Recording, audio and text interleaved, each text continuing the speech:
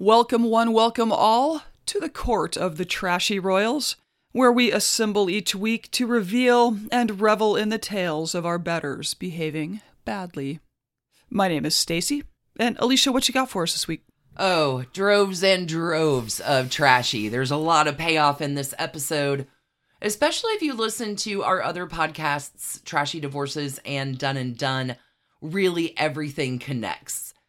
This week on Trashy Royals, we're going home for the holidays as Thanksgiving week is upon us here within the United States. We hope you are having a wonderful time in the beginning of this holiday season. In this week's episode, it is a bit of joy, with many trashy royals all involved in one home on the French Riviera, the Château de l'Horizon. I can tell already this is going to be a pronunciation bonanza. It is, Château de l'Horizon. You don't pronounce the H, l'Horizon. I get it. I promise, it's right. I've worked hard this week on all my pronunciations. Y'all, we are going to stick around just a little bit further down from Monaco this week and go to the French Riviera, which is booming when Maxine Elliott, legend, buys a little plot of land and builds a home that is filled with so many trashy stories and so many trashy royals. This one is really a fun ride, exploring all the aristocratic connections in one tiny place on the French Riviera. There's a lot in this one, and so many spider webs to our current and connecting Trashy Royals future players. So many royals, so many hangers-on. Let us anon to the Château de l'Horizon on the French Riviera for a little frolic and so much trash candy.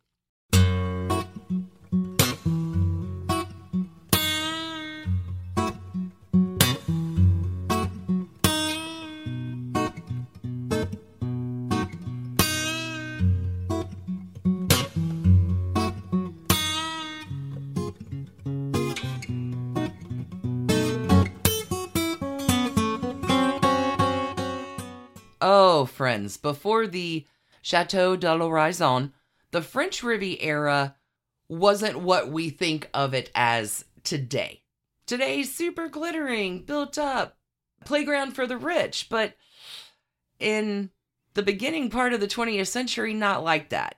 It was only a few years earlier when Gerald and Sarah Murphy, one of my favorite couples, made the area fashionable as a summer holiday location with their setup in Cap d'Antibes. They resurrected the Hotel du Cap. They built their Villa America. The Murphys and their glittering Parisian social set sort of lend a little bit of cachet to the area.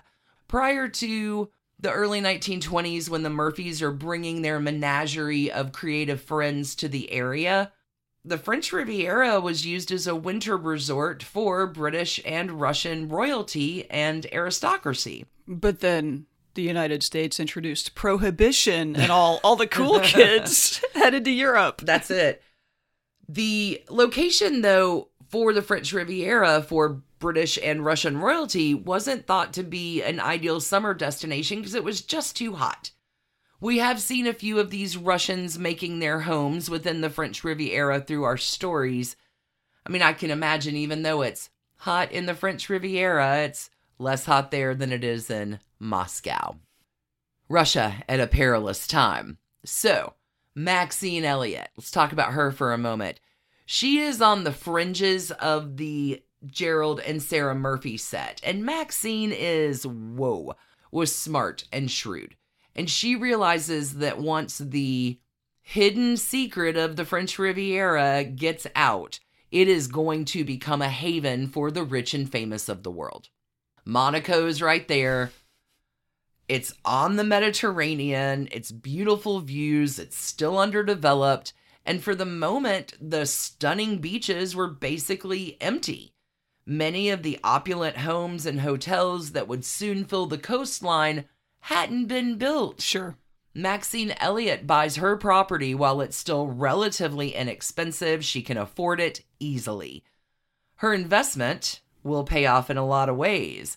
It will cause Maxine Elliott, most of all, to live at the center of power luxury, and society. And the Château de la Raison would be the reason Maxine would die a very wealthy woman. Now, in order to understand the significance of this home, we need to understand the significance of its owner, Maxine Elliott. She was a remarkable woman that a lot of people don't know about. She kind of goes under the radar, but never should. She's bejeweled. Maxine plays a pivotal role in the French Riviera social scene. She is a trusted confidant of important people and will, again, make herself a lot of cash in the process. She's going to buy this plot of seaside land on the French Riviera in 1930. And promptly, Maxine sets about designing and building her dream home. And this home will become the gathering point for world-famous celebrities, politicians, royals, wealthy socialites for the next set of decades. Author and biographer Mary Lovell says of the Château de la Horizon in her book, The Riviera Set, quote, "It was the beautifully proportioned, exquisite Art Deco villa that was the stylish brainchild of American actress, society hostess, and possibly royal mistress, and certainly hugely successful investor, Maxine Elliott." Oh, I wish I could have been there. Maxine really did something amazing. Who is this Maxine Elliott? Let's introduce her. She was born, Maxine was not with the name Maxine Elliott. She was born with the name Jessica Dermott in Maine on February 5th, 1868. Aquarius girl. Jessica, as she was born, is determined to become an actress, much to her family's dismay.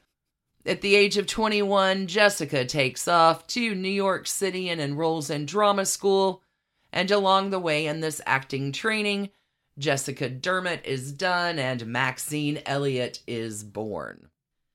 It does not take Maxine, this Aquarius dreamer girl, too long to become a star. I mean, come on, she's beautiful, she's talented, she's determined. Maxine becomes a particular hit in London. And while popular and respected for her work on stage in the United States, at the time, actors aren't really considered appropriate friends for the American upper-class families, like the Vanderbilts and the Astors. That's not our kind, dear. Mm-hmm. However, in England, things are a little different. They're basically carnies. In America, yeah. But in England, respected actors are revered. Sure. Famous stage actors and actresses were welcomed into society circles. Queen Victoria herself was even known to bestow knighthood and damehood on the most esteemed within the acting profession. Monarchs since Queen Victoria have continued that custom. While performing in London, King Edward VII, Bertie, strikes again, was quite taken with Maxine and asked to meet her, and the two quickly begin an affair. Maxine was also courted by William Montague, the 9th Duke of Manchester and son of Consuelo Isnaga. Oh, the spiderwebs in this one. So, Bertie, King Edward, wanted to assimilate Maxine into his circle, and he is going to reach out to a good friend of his to bridge the gap for Maxine to make it a little easier for her. Bertie reaches out to his friend George Keppel. George Keppel is, of course, the husband of Alice Keppel, the longtime mistress and lady love of Bertie. Is it any surprise that George Keppel and Maxine Elliott become lovers? Oh my God. It was through the Keppels that Maxine would make the connections that would become so important and integral to her for the rest of her life. Oh, listen to this. It just reads like a who's who. During this time, Maxine would become acquainted with and accept invitations from Mrs. Cornwallis West. We know her around here as Jenny Jerome Churchill. Also, Lady Carnarvon of Highclere Castle, Lady Daisy Warwick, the Paget sisters, Lord Sandwich, the Duke of Rutland, Alfred de Rothschild, and Sir Ernest Cassell. Maxine becomes close friends with Winston Churchill. Old Winston would take Maxine to tea at the House of Commons. They also enjoy playing golf together.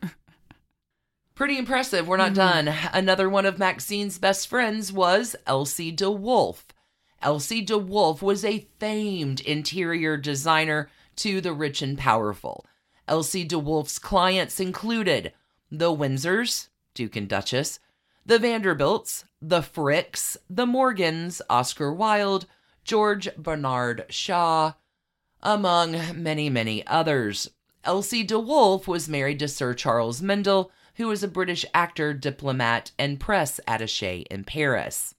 A little bit of a fun fact here. Sir Charles Mendel had been educated at the Harrow School, right alongside many wealthy English aristocratic sons. In 1924, Sir Charles was bestowed a knighthood for quote-unquote services to the crown. These services to the crown, a little bit shady. They were actually retrieving letters being used by a gigolo to blackmail Prince George, Duke of Kent. We'll be talking about his story in the future. Maxine, though, we're still on her. Before she was ready to leave the United States and her career entirely, she still had some professional aspirations. Maxine Elliott does have a few short-lived marriages in the late 1800s, but it is her relationship with financier, you've heard of him, J.P. Morgan. This was a real mover and shaker, wasn't she? Maxine Elliott is legend. I don't think enough people know about her and this place that she created. We're not even close to the amount of names that are about to get dropped. Maxine, J.P. Morgan. This connection between the two of them changes the direction of her life more than any other. J.P. and Maxine, they're close friends. They're most likely lovers. More importantly, though, J.P. Morgan gives Maxine a lot of really valuable financial and investment advice. And Maxine was smart enough to listen to J.P. Morgan, and that really was primarily one of the primary reasons she became as wealthy as she did. Maxine loves the theater, though. She's going to open her own Broadway theater called Maxine Elliott's Theater at 109 West 39th Street. This happens in 1908. She was advised to name it the Maxine Elliott Theater, but Maxine, that was not going to do. She insisted on Maxine Elliott's Theater because she wanted the name to be clear that the theater was owned and managed by her, not just named in honor of her. Like, the concept of a woman running her own theater at that time was basically unheard of. Impressive as all of that is, Maxine, her acting career and theater career isn't really as interesting as her life on the French Riviera, so let's get to it. Holy cats. Once she built the Château, Maxine would entertain everybody. Celebrities, politicians, royalty. So I want to take you to 1910, when King Edward VII, Bertie, passes away. When this happens, the social scene in London and throughout English aristocratic circles drastically changed. The next king in line, King George V, son of Bertie, second son, not Prince Albert Victor, who was not Jack the Ripper, but George V comes in. And George V is kind of the polar opposite of his father when it comes to his personal life. So remember, Queen Victoria on the throne from the 1830s to 1901, the Victorian era.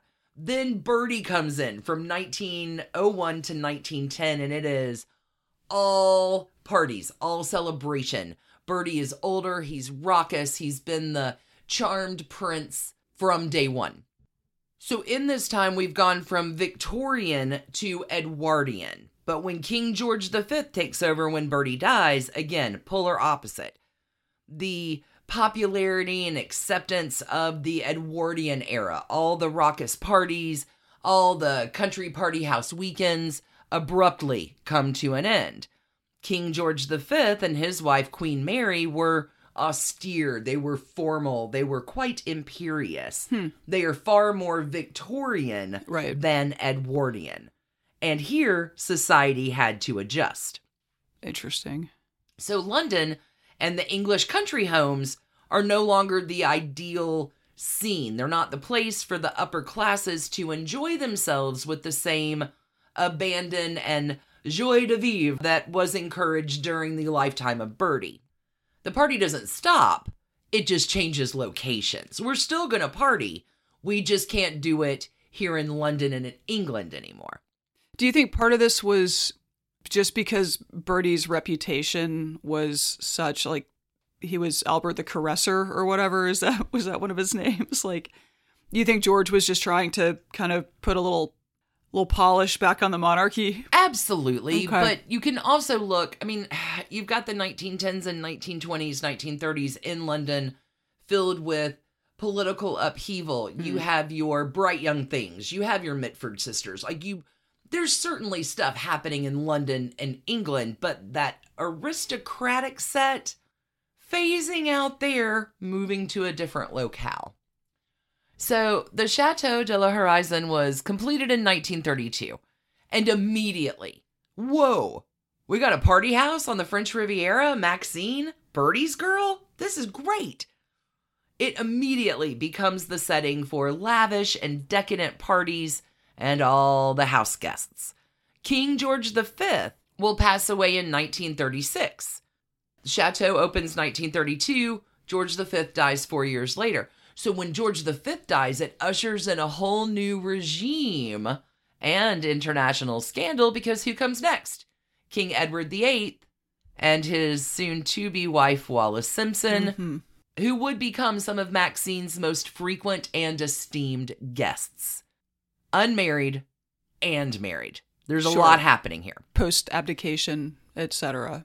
Between World War I and World War II, Maxine Elliott would be the most sought-after hostess on the French Riviera, and her list of visitors and friends really does read like a who's who of the rich, the famous, the powerful. Some of her first and most frequent guests at the Château were Cecil Beaton, Doris Castle-Ross, Beatrice Guinness, Kimmy Moseley, and her sister Irene Curzon. Kimmy Moseley, who was pregnant at the time, actually learned of her husband's latest affair, who was with Diana Mitford, while staying at the Château with Maxine. So Maxine, in the 30s, a lot of her friends are now dead or dying. Maxine sort of becomes a den mother to this younger generation of aristocrats and royalty. She was no less in demand as a hostess and confidant, but her role shifted from the young, beautiful actress and has morphed instead into a mentor, a friend. Winston Churchill would come visit with his wife Clementine and their children. He was a frequent visitor. Winston, though, would often return to the Château when he needed a break from the political ups and downs in his life. It was also where Winston allegedly engaged in his only extramarital affair with Lady Doris Castle-Ross. Mrs. Churchill, Clementine, did not really enjoy the French Riviera in the same way that her husband did. Especially not after that. Well, and definitely grew to disapprove of Maxine and her chateau. This also, side reason, this also may have been in part because of the activities of their son, Randolph. Because Randolph gets up to some bad behavior at the chateau as well. But Clementine, Churchill, doesn't like how Winston behaves there either. It's a land of lawlessness. Clementine Churchill once said that the French Riviera, quote unquote, epitomized the shallowest side of her husband's nature. Again, Randolph Churchill spends a great deal of time himself at the chateau, and Randolph was kind of a directionless young man who indulged in whatever his family's name and status could provide. The French Riviera is an ideal playground for Randy. Other visitors to Maxine's place included Prime Minister David Lloyd George, Pablo Picasso, the Aga Khan, Deborah Mitford, Duchess of Devonshire, Clark Gable, George Bernard Shaw, Fruity Metcalf, I love when we get a Fruity Metcalf in, Consuelo Vanderbilt, Duchess of Marlborough, list goes on and on. 3 of Maxine Elliott's most frequent female guests were known in high society as the 3Ds: Lady Diana Cooper, Lady Doris Castleross, and Daisy Fellows. We're going to take a break here, and we're going to come back and talk about the 3Ds. Oh my, the 3Ds. These ladies aren't necessarily royal. They got a lot attached to them. It's a tiny world in the upper echelons of high society. Nowhere close to 6 degrees of separation. It's like half a degree of separation. Let's talk about the 3Ds who make their way into history. We're going to start with, I think, my favorite, Lady Doris Castleross.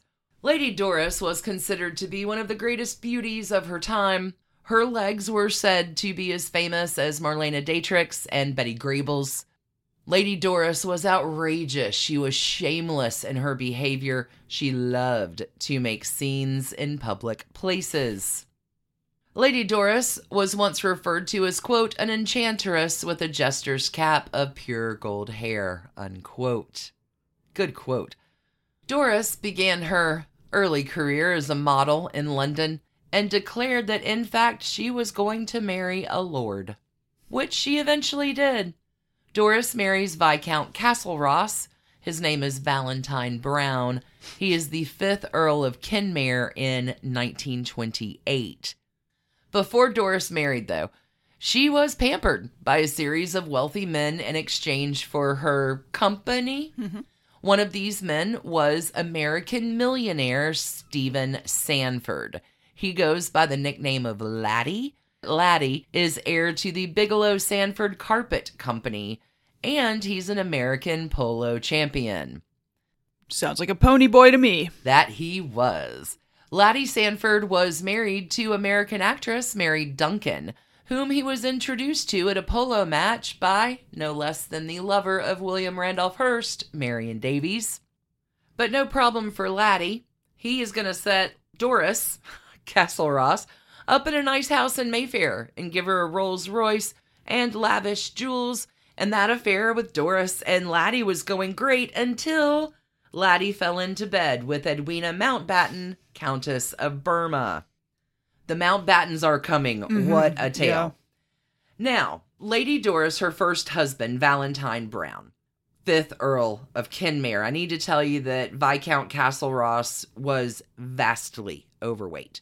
He was boisterous, he's eccentric, and although he's an English lord, Viscount Castleross is also a leading gossip society columnist for the newspapers of Lord Beaverbrook.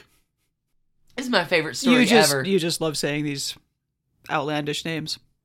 Castleross was really popular among British folks for making fun of the pomposity and hypocrisy of high society. And a little marriage for Lady Doris isn't going to discourage her from using sex to get what she wants from men. Her blatant promiscuity was constant. One of Doris's first lovers after this marriage to Viscount Castleross was with Tom Mitford, the only brother of the famous Mitford sisters. Doris, though, realizes pretty quickly that Tom Mitford is not a very wealthy man and she will move on. Doris's next steamy affair was with Randolph Churchill Jr., who Doris will nickname Fuzzy Wuzzy. Most of this scandalous affair takes place at the Château. Doris and her husband, Valentine Brown, fight constantly. One time, the Viscount had to have his leg bandaged after Doris bit him during a fight. So, not great. And don't be fooled, Valentine Brown is not faithful either. But he becomes embarrassed by how public and out there Doris's infidelities are. Apparently, among Doris's other lovers were Cecil Beaton, whose affair with Doris was his first and I think only heterosexual experience. Doris also had a lesbian affair with a wealthy American. Her name was Margot Hoffman. And here at the Château, Doris also allegedly embarked on her affair with Winston Churchill, who now would be the father of her former lover, Fuzzy Wuzzy. You raise a good point. Although Winston Churchill was far more faithful than most husbands of that time, his long-term aide and private secretary, Jacques Colville, confirmed the affair. Colville said in 1985 that Churchill, quote-unquote, did one terrible thing. Colville adds, he wasn't highly sexed, and I don't think he slipped up, except once, an affair with Doris Castle-Ross. Colville described to interviewers that Churchill had an affair, quote-unquote, by moonlight in the south of France. Which is, if you're going to have an affair, do it by moonlight in the south of France. Doris does have a difficult time adjusting to the societal changes during World War II. She's aging, she's no longer very socially in demand. Lady Doris Castle-Ross will overdose on sleeping pills at the Dorchester Hotel in London and dies at the age of 42. Oh my, Lady Doris. What a life, what a legend. Let's talk about our next D up. You ready for Daisy Fellows? Sure. Daisy Fellows is an heiress to the Singer sewing machine fortune. I think you talked about Isaac Singer within Trashy Divorces once. Isaac Merritt Singer and, the Coach Chase when his wife caught him with one of his many other wives. I forgot about that. I think Isaac Singer had something like 28 kids. Daisy Fellows, one of the inheritors of that Singer sewing machine fortune money. Daisy, though, way more than just an heiress. She was also an accomplished writer and eventually becomes an editor at Harper's Bazaar. Daisy Fellows will marry first to a French prince. Her second husband is Reggie Fellows, a wealthy aristocratic banker and cousin of Winston Churchill. Reggie Fellows, for his part, was also a former lover of Consuelo Vanderbilt, Duchess of Marlborough. Daisy Fellows, unlike Doris, who used sex in exchange for money and power and gifts, Daisy didn't need to do that. She was already incredibly wealthy and powerful in her own right. It is speculated that Daisy Fellows' lovers numbered in the hundreds, and her obsessive sexual needs are often attributed to straight-up nymphomania. It's called Trashy Royals. Daisy would smoke opium and sniff cocaine prior to sex in order to relieve herself of any inhibitions she may have had that would hinder her full enjoyment of that sexual experience. Sometimes it goes wrong. Daisy Fellows once invited Winston Churchill back to her room after dinner in order for him to, quote-unquote, see her little child. Winston, having a 4-year-old daughter at the time himself, says, I would love to come and meet your little child. And when Winston arrived, the little child was Daisy Fellows, lying naked on a tiger skin. Winston was apparently very amused, but declined the invitation. One more D. Oh, Diana Cooper. Diana Cooper is the Edwardian it girl. She is an inspiration for novelists of the time when we talk about that bright young thing set, the hip, the hop of London in this time. Lady Diana Cooper is an inspiration for novelists Evelyn Waugh and Nancy Mitford both. Lady Diana Cooper was called the most beautiful girl in the world. She was the most popular debutante of her day. Cecil Beaton likened Lady Diana Cooper to Helen of Troy and Cleopatra. Now, Lady Diana Cooper, esteemed pedigree, she's the daughter of the Duke and Duchess of Rutland. A marriage between Lady Diana Cooper and Prince Edward was in consideration for a time, but Diana finds the Prince of Wales dull. This would be Edward VIII. He's so dull, and she prefers her group of friends that are known as the Coterie, an intellectual and artistic group of aristocrats who she finds far more interesting. The Coterie lives, I think, before the Bright Young Things. There are a few of these social sets in London. Lady Diana turns down future Eddie VIII to marry diplomat Duff Cooper. And the Coopers, Lady Diana and Duff, were very popular. They're really powerful as a society couple goes. These two had different ways of going about things. Lady Diana is super important to the social scene during her time, but Lady Diana is mostly discreet about any affairs she has. Her husband, Duff, not. Not discreet at all. The opposite of discreet. I mean, at this point in the story, I just feel like the most appropriate place name that you've used is Rutland. Tell me about Duff's non-discreet affairs. Well, he's like Billboard. He announces them everywhere, and Lady Diana knows of Duff's many affairs, but claims not to care, because she knows he's devoted to her and loved her.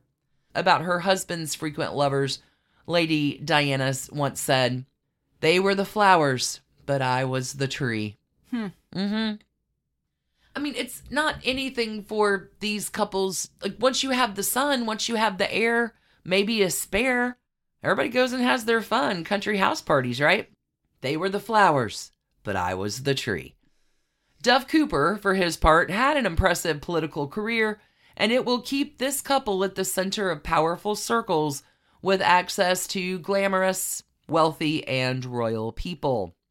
Duff Cooper was a member of Parliament, the First Lord of the Admiralty, Secretary of State for War, British Ambassador to France, and was made first Viscount Norwich in recognition to his service to England. Now, despite Lady Diana, in her earlier impetuous youth, having zero desire to marry Prince Edward, Duff and Diana remain close friends with Edward and his lover and wife, Wallis, throughout their lives. In fact, the Coopers were with Edward and Wallis on that 1936 yacht cruise that makes Wallis and Edward's relationship public and sets the abdication in motion.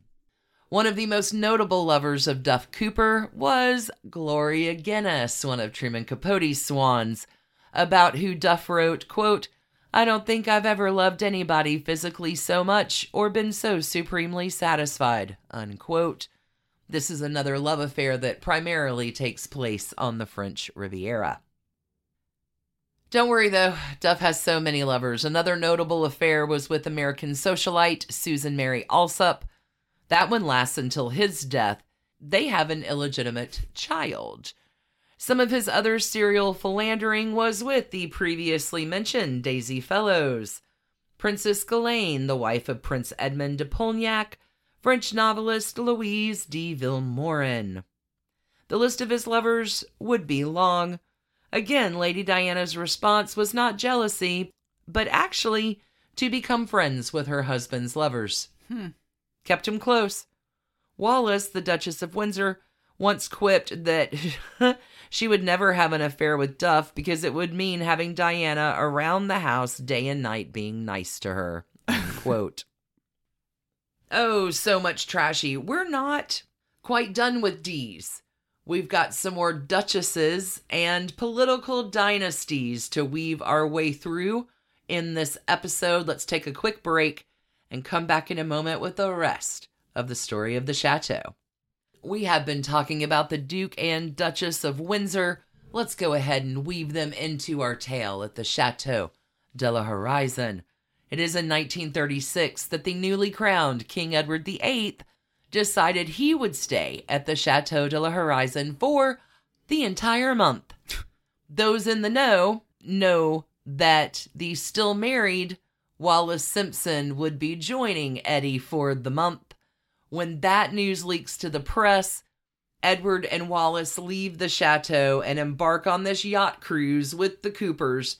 The press naturally follows them, and the relationship between the married Wallis Simpson and King Edward VIII was made public.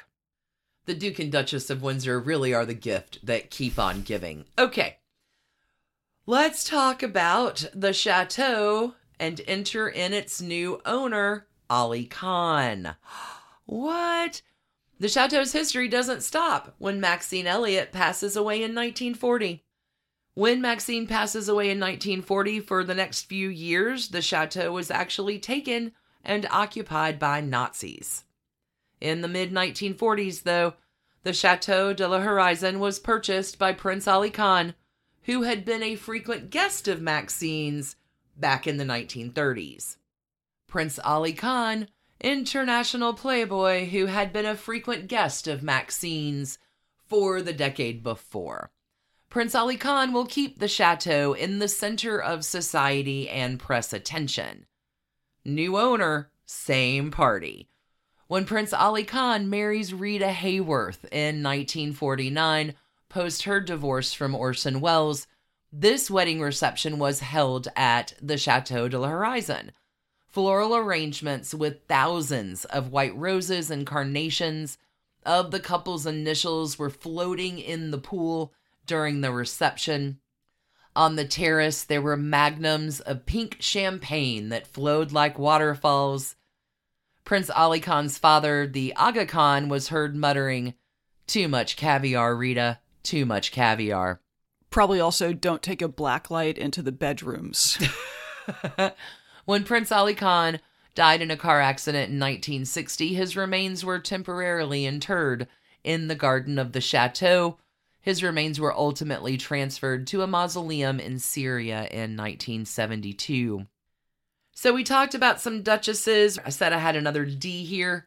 Let's talk about dynasties and the political dynasties. What story is complete without our trashy royalty over here of the United States, the Kennedy family? Château de la Horizon plays host to the Kennedys as well. And again, so many spiderwebs. You ready? Whew, this one involves one of our good friends and previous Trashy Divorces alums, Pamela Churchill Hayward Harriman. So while the chateau was doubtless the setting for many love triangles, one of the more famous and trashy ones was the love triangle between Prince Ali Khan, Rita Hayworth, and Pamela Churchill. This is getting dicey. It's not a great situation, but no worries, Prince Ali Khan knows who to call to fix this tricky predicament. Who does Ali Khan call? Renowned French Riviera heartbreaker, Gianni Agnelli. I love this story. So Pamela Churchill is a frequent house guest at the chateau, and she gets along great with the Aga Khan, Prince Ali's father, just like she got along great with Winston Churchill, her father-in-law. Pamela had divorced here from Randolph Jr., Fuzzy Wuzzy, and all of Pamela's wartime romances were kind of in the past. Prince Ali and Pamela had met in 1947 at the Royal Ascot, where Pamela attends the Royal Ascot that year with her good friend, Kik Kennedy. Prince Ali Khan and Pamela get along so well, they're really attracted to each other. It's not long before Prince Ali Khan begins inviting Pamela to stay at his chateau. Pamela was unbothered that Prince Ali Khan was still married to the wife that he hadn't divorced yet, so he could marry Rita Hayworth. I think we've established that none of these people are bothered by the marital status of other people. Clearly. So both of Pamela's biographies talk about her fascination and addiction to Prince Ali Khan's prolonged lovemaking. Prince Ali's biographers explain that when he went to Cairo as a teenager, he underwent some sexual teaching. Mystical tantric training or something. Yeah, a Persian Hakim will teach Prince Ali how to delay his sexual climax almost indefinitely. The sexual technique supposedly originated in India, the land of the Kama Sutra.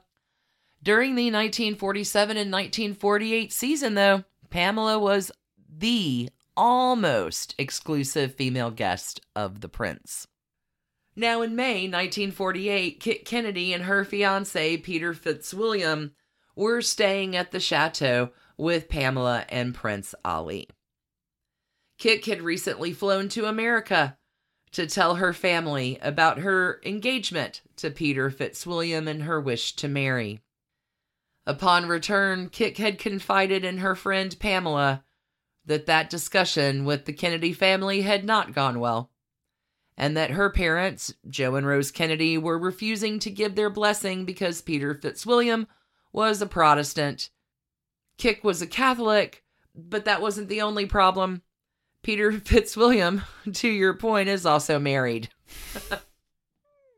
Wow. Rose Kennedy is apoplectic. You think? And threatened to completely disown her daughter Kik if she goes through with the marriage. Kik's father, Joe Kennedy, wasn't happy, but had privately agreed to try to get a papal dispensation from the Vatican for the marriage. Kik and Peter were leaving Paris to meet Joe Kennedy to discuss a plan for how this is going to happen, and then Kik and Peter were going to go to Cannes. Kik invited Pamela to go with them, but Pamela couldn't because of prior commitments. Pamela will, however, drive Kik and Peter to the airport and watch their chartered de Havilland Dove airplane take off into the skies for a bright future for Art Kik Kennedy. Later, Pamela would hear the tragic news that they had flown into the side of a mountain during a thunderstorm, killing both Kik Kennedy and Peter Fitzwilliam instantly. Distraught by the loss of her friend, Pamela decided to stay at the chateau a little longer than expected, and here Pamela and Prince Ali Khan grow closer. Pamela acts and really was accepted as the unofficial hostess of the chateau for a long time. Pamela runs the household. She's really good at it. Prince Ali Khan appreciates Pamela's attention to detail, all of the style she has. She's been the daughter-in-law of the prime minister. Of course she knows how to run a household. Mm-hmm. Pamela, though, would soon be replaced by a newly divorced Rita Hayworth. Surprisingly, though, Pamela doesn't take the news too hard, especially when she heard that she was welcome to stay on at the Chateau de la Horizon while Prince Ali and Rita Hayworth were off falling in love there, too. Prince Ali Khan had reportedly been obsessed with Rita Hayworth, her movies. She's at the height of her fame right now with the newly released Gilda. After taking Rita on a date to a bullfight one night where she was cheered on by the crowds and dances a flamenco, Prince Ali Khan's just done. He's like, pick me up off the floor, Rita Hayworth. Yep. Prince Ali Khan will whisper in his chauffeur's ear this night, because remember, he's married. I'm getting a divorce. Oh, I'm going to marry Rita. Oh, my God. Meanwhile, Prince Ali had left Pamela in charge of the chateau, where she had really kind of set up a nice little routine for herself. She'd have breakfast, then go into town to visit the hairdresser, shop a little, meet a friend for lunch. She'd come back, swim, relax on the beach.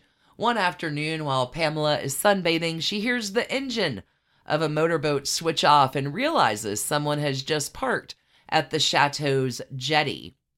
She looks up and sees the most beautiful man she'd ever seen, quote unquote, emerge from the steps. And here, tall, muscular, tan, with dark curly hair, God of the Sea, walks up to Pamela and introduces himself as Giovanni Agnelli, but said, just call me Gianni. Pamela and Gianni Agnelli are instantly attracted to each other. They would end up spending the next 5 years together, and Pamela would fall deeply in love with Gianni Agnelli. The two acted as a married couple. They traveled together. Pamela is put in charge of all of Agnelli's homes, which she redecorates. She does all the entertaining in.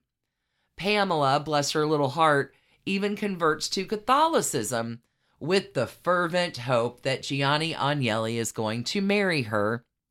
In the end, that will not be the case because there's no way Gianni Agnelli is going to marry a divorced woman. He would go on to marry Catholic Italian virgin and future swan of Truman Capote, Morella Agnelli, and that is another story altogether. I can't believe we've located a virgin in this story. Well, virgin, quote unquote. Morella Agnelli, her story is over at Done and Done. We've covered most of Truman Capote's swans. We have a few more little stories that do all come back around because we are not quite done with the Kennedys and the chateau. In 1958, moving our timeline a little bit ahead here, chateau still owned by Prince Ali Khan, but in 1958, the marriage of John and Jacqueline Kennedy was in serious trouble. And at this time, Jacqueline is threatening divorce. The couple will end up staying at the chateau while each of their fathers get together to discuss the state of the marriage between Jack and Jackie. This seems like the worst place to plop down JFK. Well, so... I mean, could you find looser socialites? Probably not. Jacqueline's sister, Lee, who at this point is married to Michael Canfield. That story's coming. Michael and Lee are renting a house in Antibes, and Jacqueline had gone there to stay with them for a while. The Kennedy marriage is at a breaking point. Why? Because of Jack's frequent infidelities, but also because of Jacqueline's excessive spending habits. When in Antibes, Jacqueline has told her friends and family that she has zero intention of returning to Jack. She's done. Done with the marriage. Jack Kennedy flies in from Sweden, where he had been with his most recent latest girl. I was going to say. This is Swedish Gunilla von Post. Joe Kennedy had been vacationing at a rented villa in nearby Cannes. Joe Kennedy gets wind of this. Jackie's in Antibes. Jack's with him. Joe Kennedy, fit to be tied. He knows a divorce is going to ruin Jack's chances at becoming president. Joe Kennedy is refusing to even discuss the possibility. So Joe Kennedy calls Blackjack Bouvier. Hey, Blackjack, you need to get here right now so we can talk about what can possibly be done to patch up this marriage. Jack and Jackie want absolutely no part of their own marriage crisis, intervention, and negotiation. They accept Prince Ali Khan's invitation to take over the Churchill suite at the chateau. Right? Change out the beds. Good Lord, the Churchills. Jack and Jacqueline stay for several weeks and somehow agree upon a plan to move forward and stay married. Now, during their time in this year at the chateau, Prince Ali Khan told the Kennedys to feel free to invite whatever friends they have there to stay with them. The Kennedys will invite playwright and former politician William Douglas Home and his wife Rachel. Douglas Home had been a boyfriend of Kik Kennedy once upon a time and had been friends with Jack since their days at Harvard. Later, William Douglas Home would recall his time at the chateau as taking private planes for a day trip to Venice, dinners with the former wife of the Shah of Persia, and Gianni Agnelli, zooming in on his powerboat to take Jacqueline, Lee, and Rachel water skiing. Prince Ali Khan will arrange for the whole group to dine on a pretty famous yacht called the Christina with his big friend Aristotle Onassis. Jack Kennedy had expressed a desire to meet his friend Winston Churchill, who was now 83 years old and spending a few days relaxing on Aristotle Onassis's yacht. Jack, really excited to meet his hero, Winston Churchill, who wears a white tuxedo, which, unbeknownst to Jack Kennedy, is an outfit that Winston Churchill strongly dislikes. Of course. Jacqueline, on the other hand, with her summer on the French Riviera, she's deeply tanned. She wears a simple A-line dress. She looks like the picture of elegance. She speaks fluent French during dinner, charming the not literal but figurative pants off both Winston Churchill and Aristotle Onassis.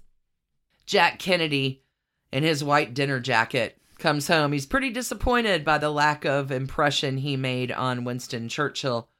William Douglas Home recalls Jack complaining about it to his wife and hearing Jacqueline say victoriously, "I think he thought you were a waiter."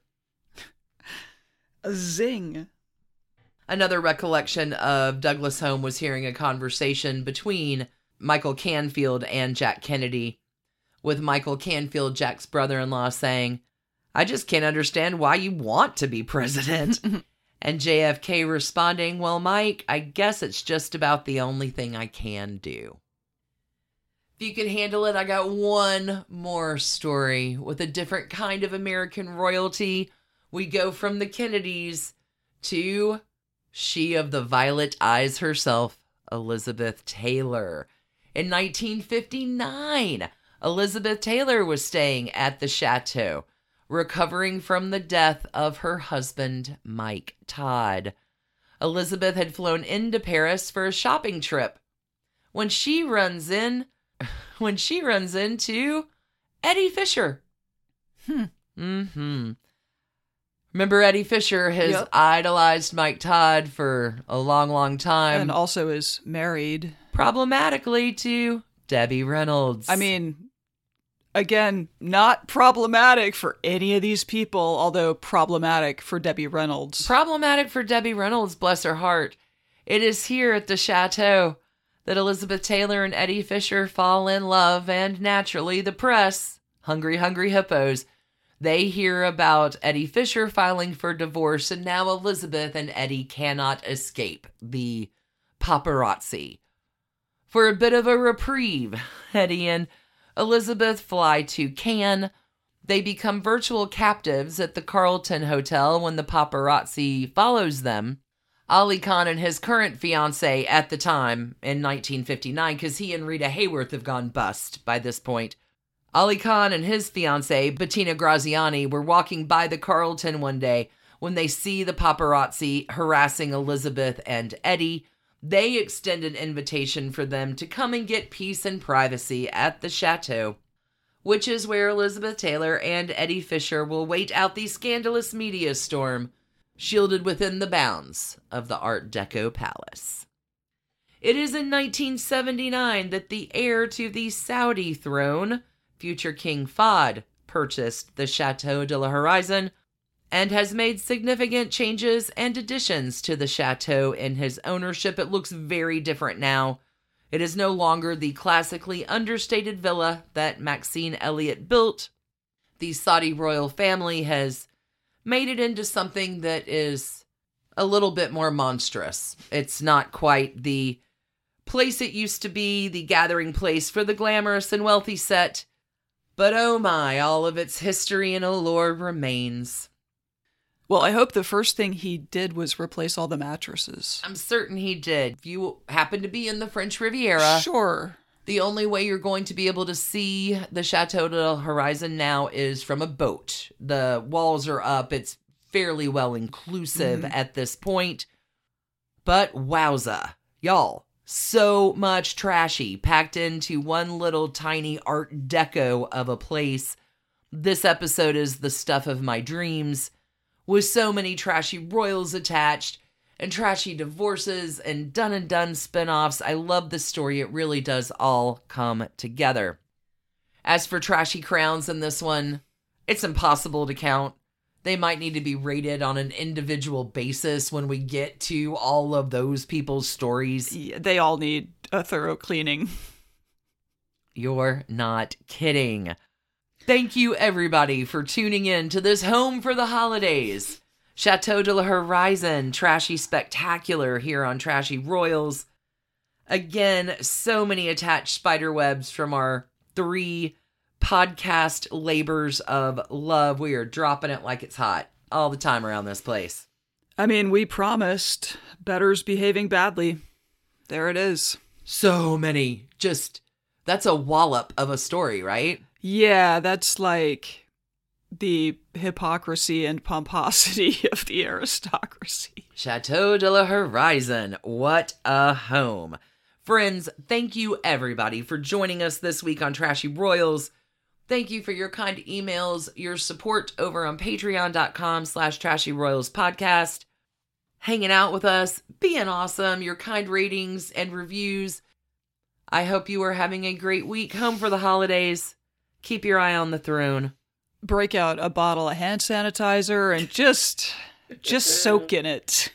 Wishing you the happiest of the beginning of holiday seasons from us at Trashy Royals to your trashy heart. I think the throne lived at the chateau for a long time. It's wow, that story. Thanks again, everybody. Big love. Bye. Bye.